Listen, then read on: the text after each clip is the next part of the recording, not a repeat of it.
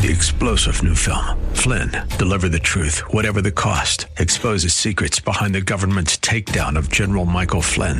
Flynn knew what the intel world had been up to. He ordered the first audit of the use of contractors. This set off alarm bells. He told the truth. He was the most dangerous person for Donald Trump to hire. They had to get rid of Flynn. Flynn, deliver the truth, whatever the cost. Available now. Watch it today. Go to salemnow.com. salemnow.com.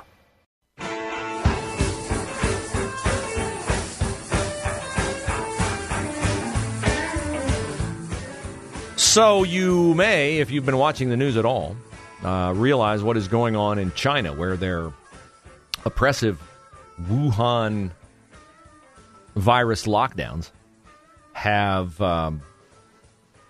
sparked protests finally. People have had enough. They've been locked away for more than a year, some of them. And China is not a country where dissent is welcomed.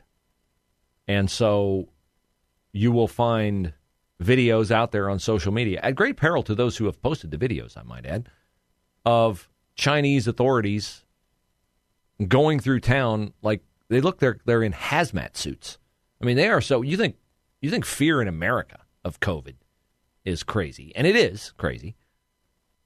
It is ramped up to the nth degree in China, where over the weekend there was a fire at a high-rise apartment building, and the firefighters could not get in. The fire was on the 10th floor. They had locked the building down because somebody in there tested positive for COVID. They feared somebody had COVID. They just let them burn. They let them burn to death.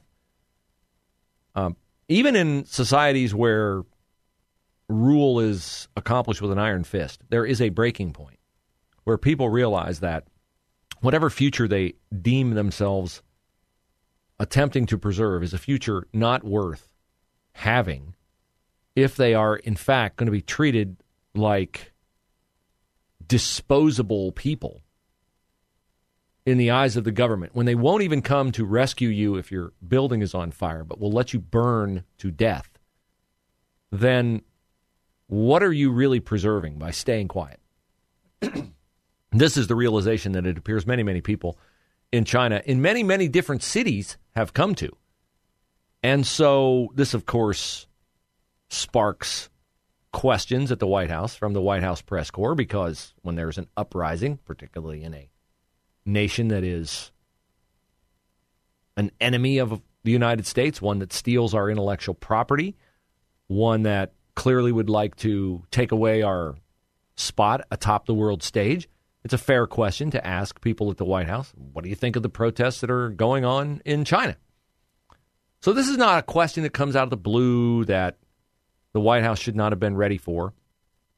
It's a question that should have been vetted at the highest levels before it was ever asked. And the proper response to this question is, of course, that, we as a country are a country that prioritizes freedom and liberty. And I just quote from the Constitution. Everyone in our country has the right to what? Life. Right? Everyone has the right to life. And if you're going to be locked in an apartment building that is on fire, where you are perishing, and they deem it, the authorities in charge deem it a better decision to leave you locked in there to burn to death, well, then you don't have the most basic right that people in America have. So this question was put to John Kirby, who's the spokesperson for the White House, when they know that Karine Jean-Pierre would be way over her skis to be at the microphone. And, of course, it came from Peter Doocy of Fox News about China and about the protests in China and whether, the United States of America, where let freedom ring, might be able to offer some encouragement to these poor Chinese citizens who don't even have the most basic right, which is the right to life. Instead, listen to Kirby's very impotent response. Why is the White House's line that everybody has the right to peacefully protest and not the U.S. thinks it's bad to lock people up in their houses to stop COVID? We've made it clear, Peter, that a lockdown is not a policy that we're going to support here. Obviously, there are people in China that have concerns about that, and they're protesting that, and we believe they should be able to do that peacefully.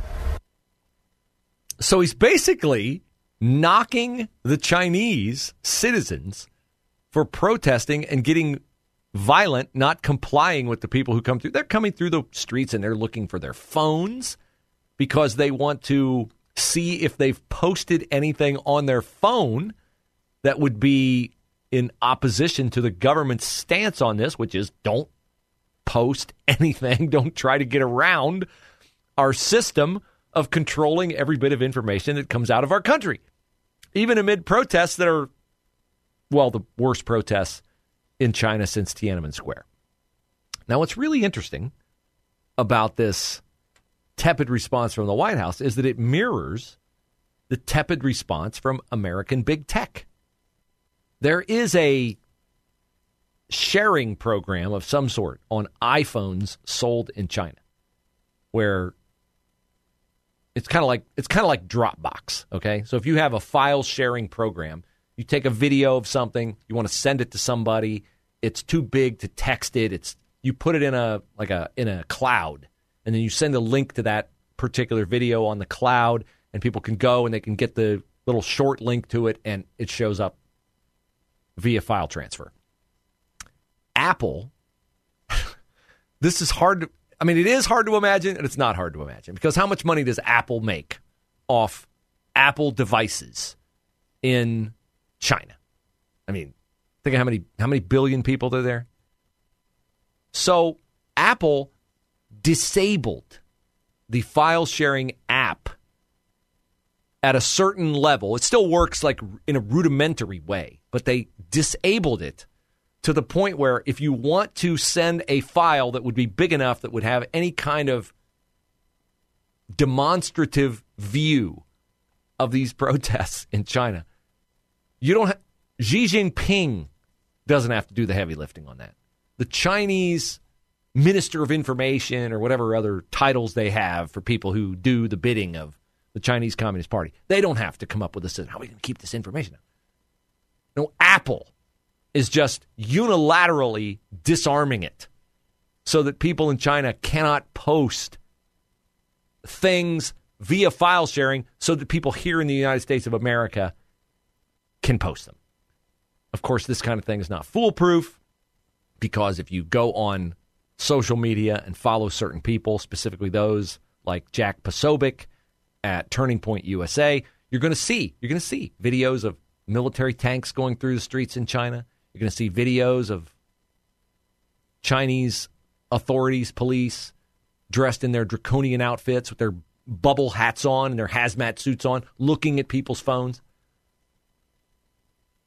This situation is one that bears watching, because when you get to a point, you get to a tipping point where people have had enough. And when they watch people burn to death, what's the first thing they're going to think? That could be me. That could be me. And it could be you. It could be you. It just so happens that was not the building that caught on fire. Your building was not the one that caught on fire at that particular point in time. So what I'd hoped to hear from the White House, I would hope to hear something from the White House. I have a vivid memory of a former U.S. president saying something in a situation similar to this that is an iconic moment in American history. You remember when there were protests in East Berlin about the Berlin Wall, and Ronald Reagan said to Mikhail Gorbachev, the Russian premier, Mr. Gorbachev, tear down this wall. That's an iconic moment in American history. Contrast what John Kirby said yesterday. Well, we would hope the protests would be peaceful. Not exactly, Mr. Gorbachev, tear down this wall. I don't remember Ronald Reagan saying, I understand why they'd be a little bit upset, but, they should be careful not to upset the East German authorities. Don't rattle the cage of the communists. No, that's not what he said. He said, Mr. Gorbachev, tear down this wall. That's the end of the Cold War, folks. The end of the Cold War. What this underscores is we do not have a leader. It's been demonstrated in Afghanistan with the withdrawal. It's being demonstrated right now in Ukraine. This Ukraine war is going nowhere. It's going to go back and forth, back and forth. 20% favors Ukraine. Oh, now The Russians rally, 20% favors Russia. It's going back and forth. It's a never-ending war, and we're funding it. If we had a leader who would negotiate an exit for both parties, that they could both claim victory, then maybe we could stop spending on that. But we failed in Afghanistan. We failed and are failing in Ukraine. And we're failing here to articulate a clear position on China.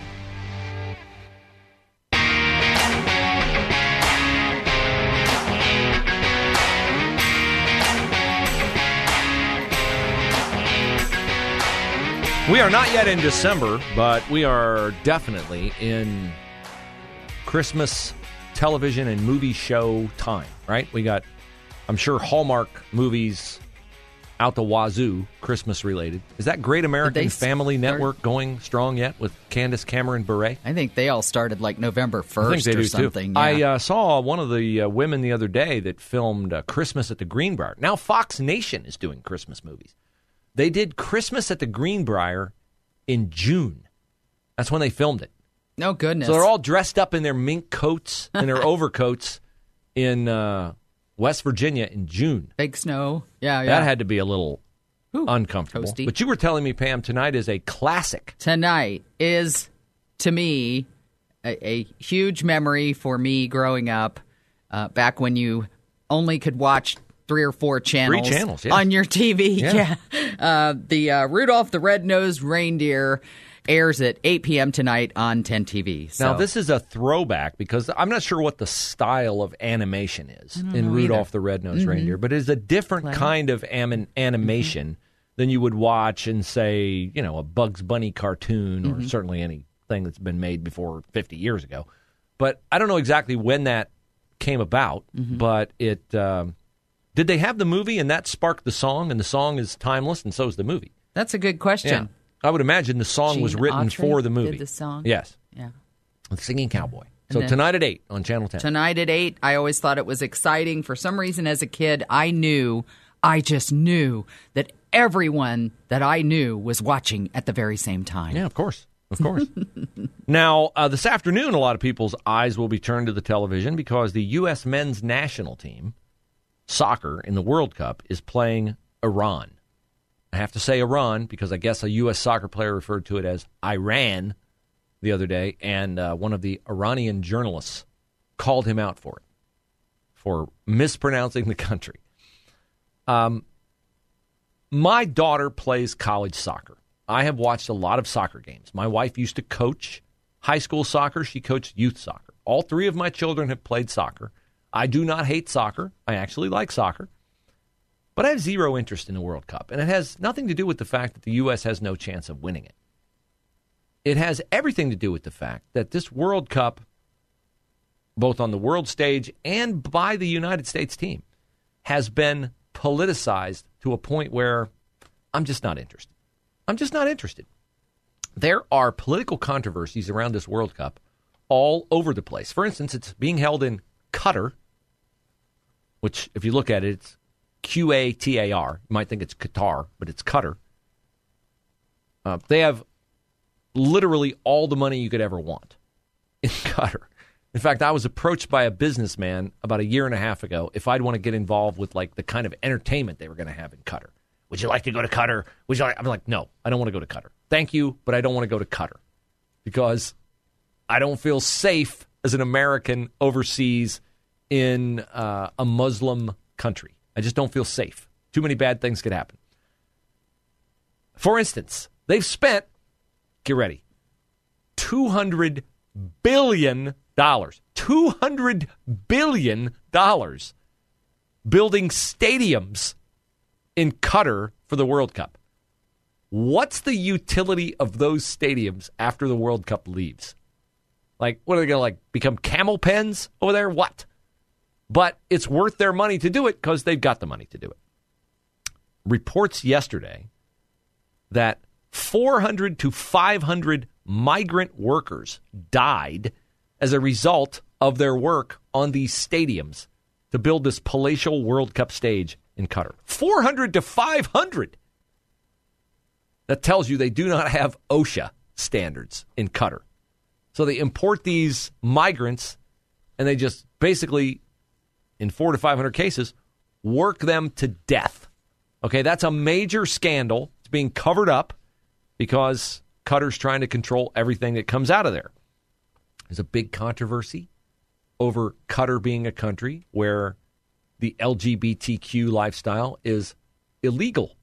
Not just frowned upon, but illegal. Now, this is interesting to me because, I do not sanction and feel that the LGBTQ lifestyle is healthy for anyone. But I believe in freedom. You can make choices even if they're choices that are damaging to you. So I would not sanction it being illegal. I think there are limitations that should apply. I don't think it should be allowed to result in same-sex unions being called a marriage, but I would not make it illegal. But they have had people, American journalists, trying to get into games with rainbow flag apparel on. The U.S. men's national team for a while changed the crest on their uniform to reflect rainbow colors. There's been this kind of poking of the bear on the LGBTQ issue because in America, we glorify the LGBTQ agenda. Here's the thing, though. The dichotomy of this is, to me, interesting. In the United States of America, if you tell people who are coming across the southern border that they need to learn the language, they need to assimilate into American culture, or people who come here from the Middle East and they want to congregate in a pocket of a certain American city, we must respect their culture, right? We must respect their culture. We must allow them to be them. We must allow them to have their mosques and their this and their that, whatever. But when we go over to Qatar, do we respect their culture? Or do we try to inject our culture in their culture? See, there's a dichotomy there that no one here wants to acknowledge, but the dichotomy definitely exists. They had a protester the other day arrested running on the field with a rainbow flag. Okay, go ahead. Whatever statement you think you're making, you're only going to put yourself in legal jeopardy in a country that clearly does not share your viewpoint of the LGBTQ lifestyle. Yesterday, U.S. coach Greg Berhalter, former coach of the Crew here, pleaded basically the fifth on the fact that for a while, the U.S. depiction of the Iranian flag did not have the symbol of the Islamic Republic on it. It just had the colors. This was thought to be a way for the United States to show its support for protests going on in Iran related to the death of the woman because she wouldn't wear the headdress in the city streets. And Berhalter said, basically like, what are you asking me for? We have no idea what U.S. Soccer put out. The staff, the players, we had no idea. Meanwhile, he's saying, I'm not political. Don't put me in that jackpot. Meanwhile, he's sitting up front wearing a sweatshirt that says what on the front of it? States. Not United States. Not USA. Not the flag. It says states. And he took criticism for this a couple days ago, maybe a week ago, when the U.S. played its opener because he was wearing a T-shirt that said just the word states on it. Nike gave him a T-shirt made by Nike. Didn't say United States because you get it. We're not united. See, Greg Berhalter wants to stand on the sidelines at the World Cup and he wants to make a statement about the political situation in the United States. We're not united, so I'm going to wear a shirt that just says states. And he took criticism for it, as he should have. And he goes back to a press conference where he sits up front and says, don't hold me responsible. I know nothing. I'm Sergeant Schultz. I know nothing. I see nothing about the absence of the Islamic Republic emblem on the Iranian flag. Meanwhile, I'm sitting here again in a shirt that I know that people in the United States, many of them, don't approve of.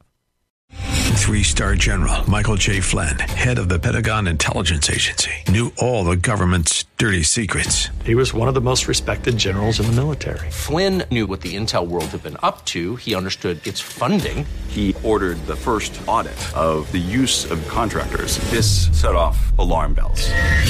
The explosive new documentary, Flynn, Deliver the Truth, Whatever the Cost, uncovers the facts behind this scandal. Flynn told the truth. He was the most dangerous person for Donald Trump to hire. I find out the worst enemy that I'm going to face in my life is right here in America. They took my assessment and they wanted me to change it. And I was like, I'm not changing it. They had to get rid of Flynn. With in-depth interviews, archival footage, and never-before-seen personal records of the man behind the headlines. I just felt like I was drowning. Flynn, deliver the truth, whatever the cost. Available now. Watch it today. Go to salemnow.com. salemnow.com.